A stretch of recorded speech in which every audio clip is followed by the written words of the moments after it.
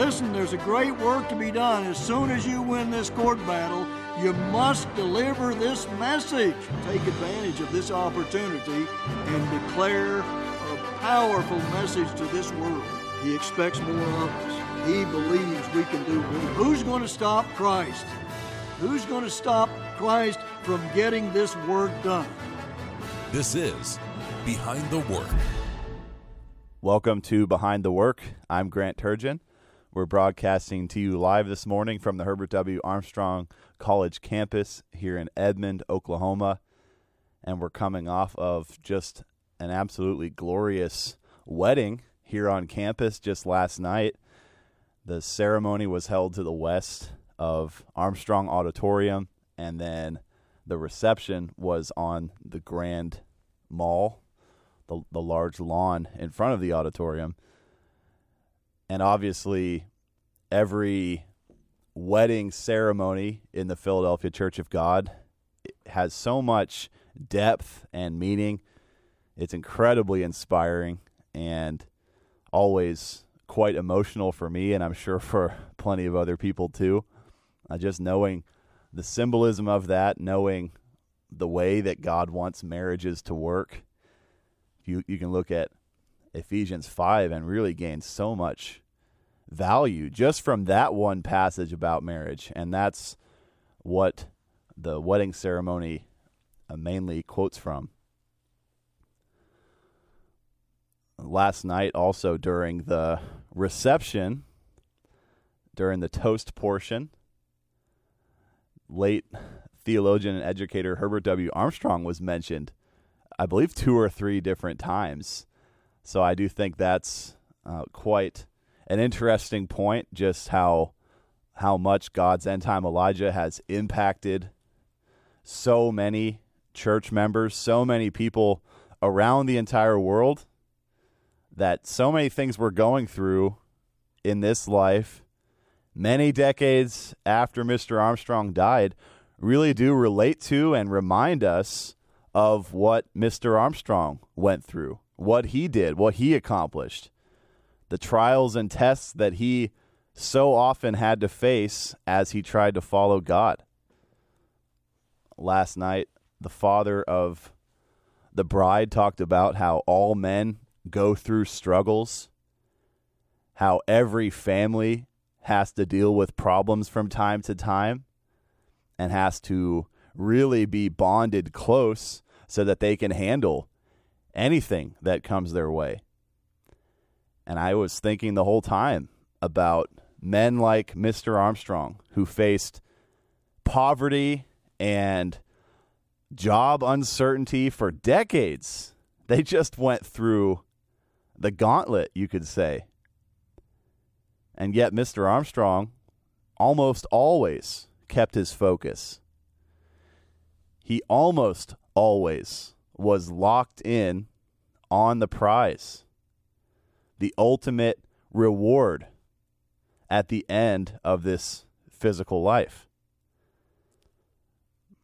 Mr. Armstrong, at the end of chapter 24 of his autobiography, which you can request for free or read for free at thetrumpet.com, quotes from Luke 9, verse 62, which says, and this is Christ speaking, "No man having put his hand to the plow and looking back is fit for the kingdom of God." So once God brings us into his work, he gives us jobs to do. We have to keep pushing forward.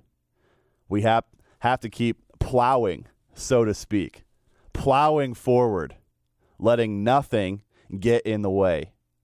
No obstacles, no trials, no barriers, no burdens. We should not turn back due to any of those things, no matter how hard they might get. That's what God and Christ command. But Mr. Armstrong had to examine himself in this area at one point in 1931. He actually did get distracted. He did turn away from his calling as a minister of God just for a little bit. He thought it was an open door from God, because his salary had been cut off. He obviously needed to provide for his family.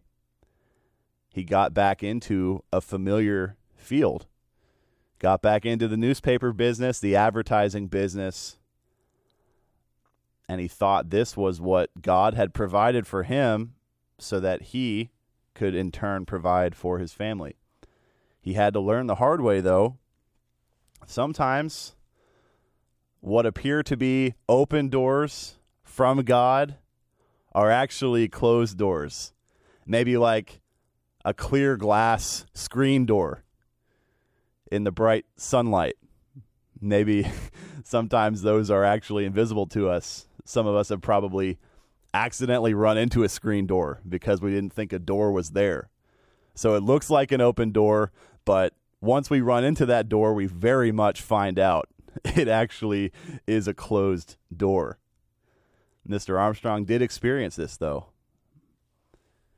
He was really a highly sought after advertising man, probably the best in the country back in the 1920s and 1930s. I really don't think that's an exaggeration. You can read so much in the autobiography about how much he accomplished in this area, how he turned people who were completely stonewalling him, absolutely adamant against advertising with him, to being his greatest supporters, to being his most enthusiastic customers. He knew the art of persuasion. He knew how to get results. That was the most important thing. And so when Mr. Armstrong was struggling, whenever he was out of a paycheck from his real calling as a minister, of course, when someone is desperately pleading with him to come back into the newspaper business to help out, Mr. Armstrong, of course, is going to maybe be a bit tempted by that. Mr. Armstrong wrote very bluntly about his mistake of taking this offer. There was a newspaper in Astoria, Oregon, called The Morning Messenger, and it had just gotten started right during the Great Depression. And this newspaper didn't have any money.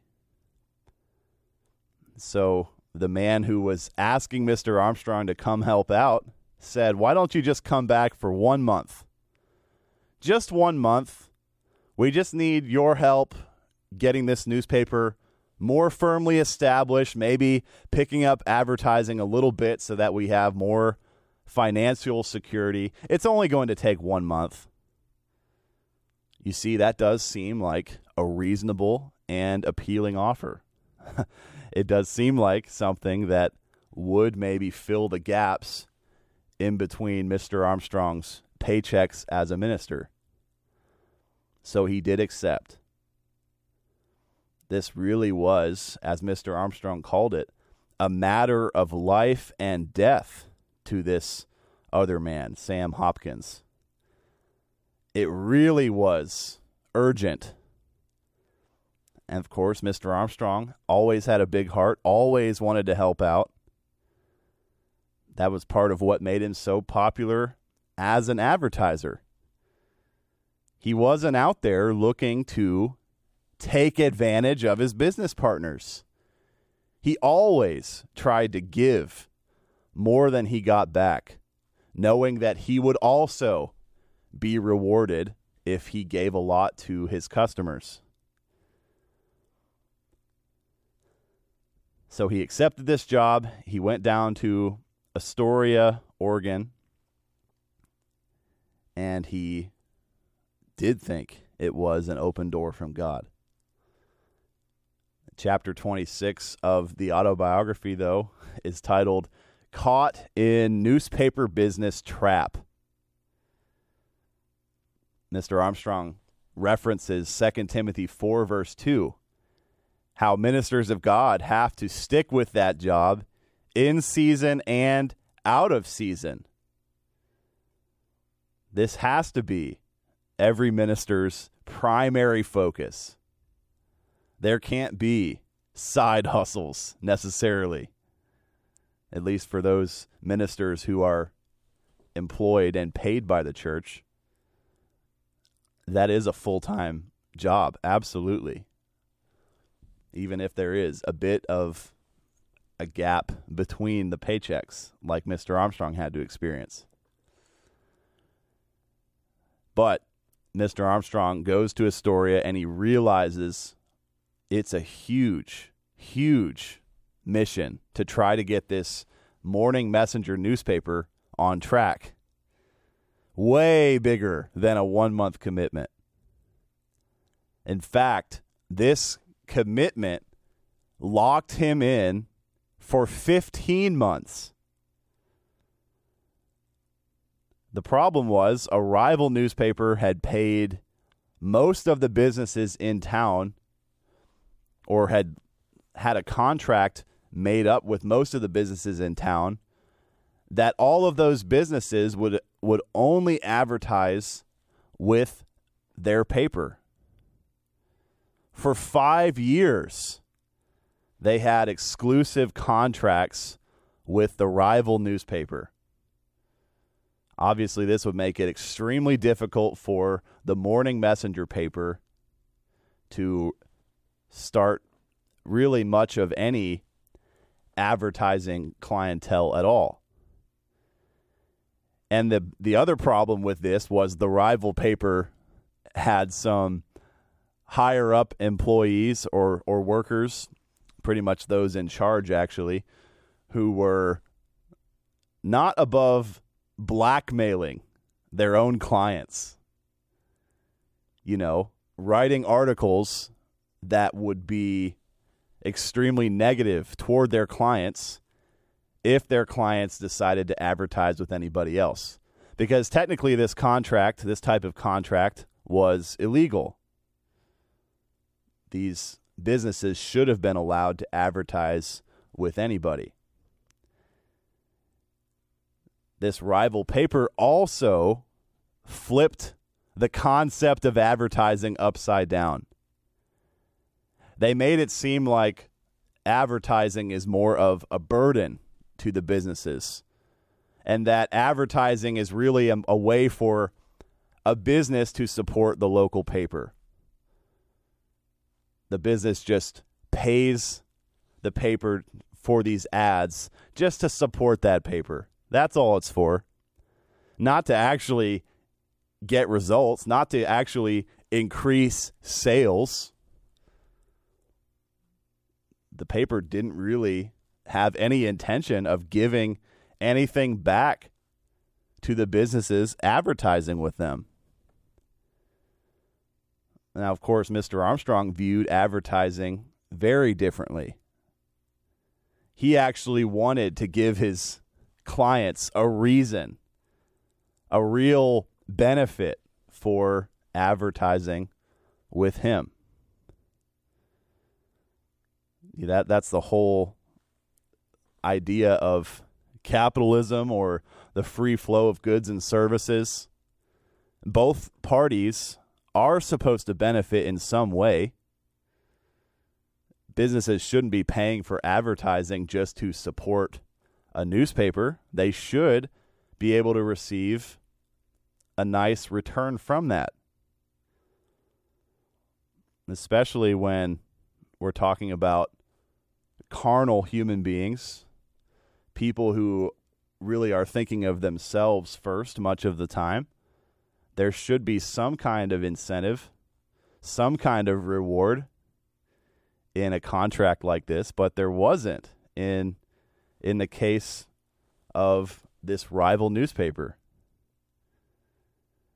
And all these businesses were actually afraid to break these illegal contracts because they didn't want to get blackmailed. They didn't want the newspaper digging into their personal lives, their sins in private, and publishing them on the front page. That is hard to deal with. That's something Mr. Armstrong had to confront while he was on this newspaper detour, in this newspaper business trap. See much more than just a 1-month commitment. Now, Mr. Armstrong does take quite a bit of time right in the middle of chapter 26 here just to give the inside facts about advertising. He really does show his extensive knowledge and understanding about the advertising business. And I think that's important for us to understand, because so many of the men God uses in his work really could be successful in just about any other field they applied themselves to. Mr. Armstrong actually was an outstanding success outside of doing God's work. In fact, he employed a lot of the lessons that he learned in these other fields to God's work. And God's work did grow about 30% every single year for 30 years in a row at one point. How could you ever even think of another business that has ever achieved anything like that? And so much of the credit for that, beyond being primarily to God, also has to go to Mr. Armstrong's expertise, his skill set. He knew how to present God's truth in a way that was plain, that was clear, that was engaging, that almost felt like a heart-to-heart talk with the other person, with any listener, any reader. He had a way of connecting directly to someone else's mind.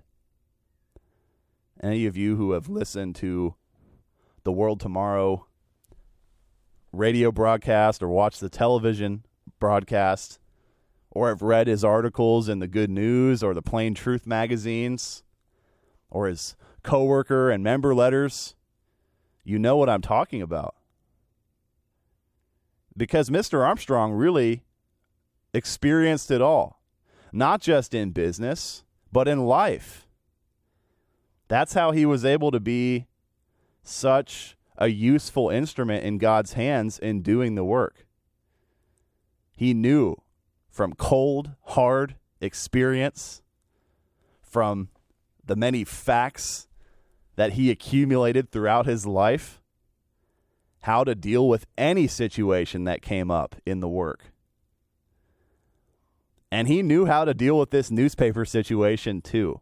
As hard as it was, as impossible as it seemed on the surface, he did employ some of the laws of success.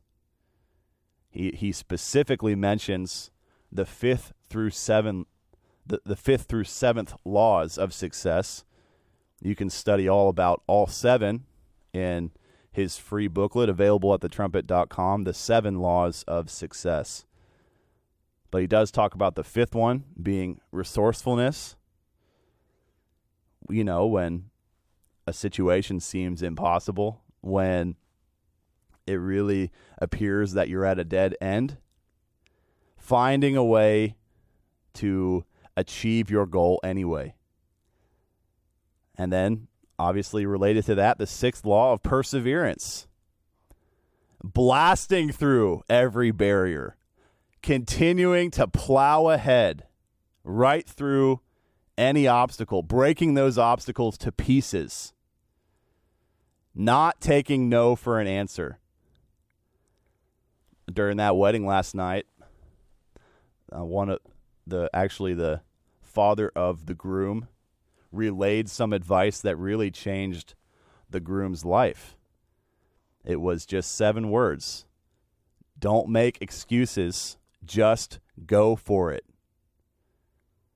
That's what we all need to try to do in our individual lives, in our families, in supporting God's work, whatever it might be. Just go for it. If you have already determined that it's the right goal, if you know it's worthwhile, just go for it. Push right through. I've mentioned before how PCG Pastor General Gerald Fleury is also a really strong example of this. He is tasked with making decisions that really could determine success or failure for God's work. And he has to be discerning of God's will. He has to know if if various opportunities are actually open doors or if they just seem like it. But once an open door is discerned, he sprints right through it. And the rest of us just have to do the same in support. Just go through the open door. And even if there's some clutter in the way of the door, even if it does take a little bit of effort to go through the door, blast in there. So, Mr. Armstrong was rejected by all of these various businesses in the town. They didn't want to advertise with him because they didn't want to get blackmailed. They were afraid to break their contracts with the rival newspaper. So Mr. Armstrong found a business here and there, a merchant that really never advertised at all. And he presented such a great deal to that merchant that finally this no advertising merchant became really an avid client of Mr. Armstrong. Mr. Armstrong was continually doubling their sales. Mr. Armstrong showed them how to have high turnover of goods, sell at a discount, and keep on selling at lower and lower prices. Meanwhile, Mr. Armstrong would write advertisements for them, convincing the men of the town to go and spend their money there in the midst of a depression. And he told these men of the town, look, if you go buy at this merchant's clothing store, they'll be able to keep the prices low for you. These temporary sale prices could become permanent prices. Every day you could experience the same type of sale. And especially as you are trying to save as much money as possible during this depression, during this economic collapse, here we have excellent deals for you. And really this made his client so happy. Mr. Armstrong brought joy to his client. And even at one point, Mr. Armstrong was recruited by a rival clothing store in the town. And he didn't give that rival quite as good of an advertising deal because they had rejected him at first. And Mr. Armstrong had pledged that exclusive low-price advertising deal to the initial clothing store he worked with. But he did start advertising for the other store. And then the initial store owner, the one who was getting the better deal, got angry that Mr. Armstrong was advertising for the rival. And Mr. Armstrong said, fine, I will go over there and I will give him that deal if you don't want to work with me anymore.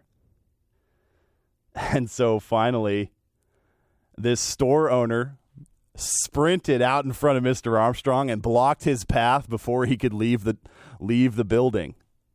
And he was hugging Mr. Armstrong and crying and apologizing for even threatening to cut off business with him, to end their advertising agreement. He knew full well how much Mr. Armstrong working with him had benefited his business, and he couldn't bear to let that slip away. Now, this is really just amazing to read about this. Mr. Armstrong described it this way. Mr. Carson showed surprising and amazing athletic ability in scampering behind the counters to the front door before I could get there. He darted into the doorway, blocked it, holding up both hands. And then he told Mr. Armstrong, I have loved you like a son. I didn't mean what I said. Amazing. The impact Mr. Armstrong had because he put his clients first, because he tried to give to them, knowing that the more successful those businesses were, the higher amount of money they'd be making in revenue at the newspaper. They'd be making the same percentage of sales from these businesses, but if the business doubles the sale, then the profit for the newspaper also doubles. Mr. Armstrong understood how business worked. He wasn't brutal and cutthroat like a lot of advertisers of the time. He wasn't a liar. He told the whole truth. And yet he still got the best results. The problem was, this was still a newspaper trying to get established in the middle of the Depression. And the impact Mr. Armstrong made with the few businesses in the town that actually felt comfortable enough to not have business with the rival paper, that was really important to the success of this newspaper. It became so important that if Mr. Armstrong left, then 23 employees of this newspaper would be laid off. The whole newspaper would have fallen apart if Mr. Armstrong left after just 1 month.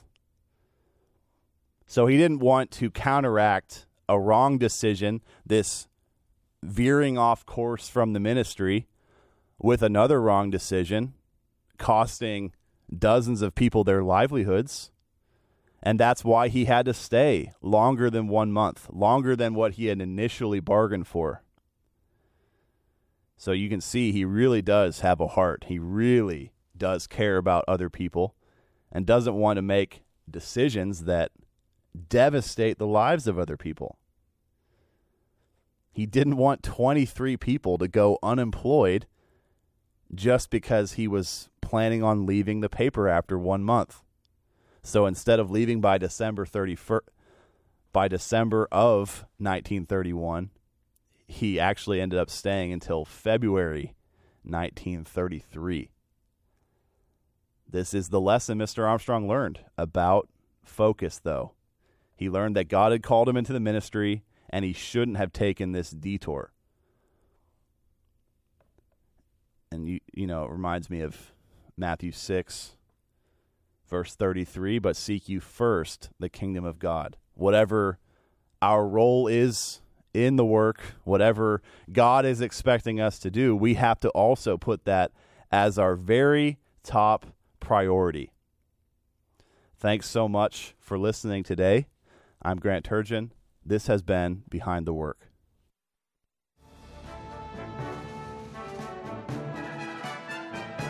You've been listening to Behind the Work. Email your thoughts to comments@kpcg.fm. Listen for a new episode each Monday at 11:30 a.m. Central Time.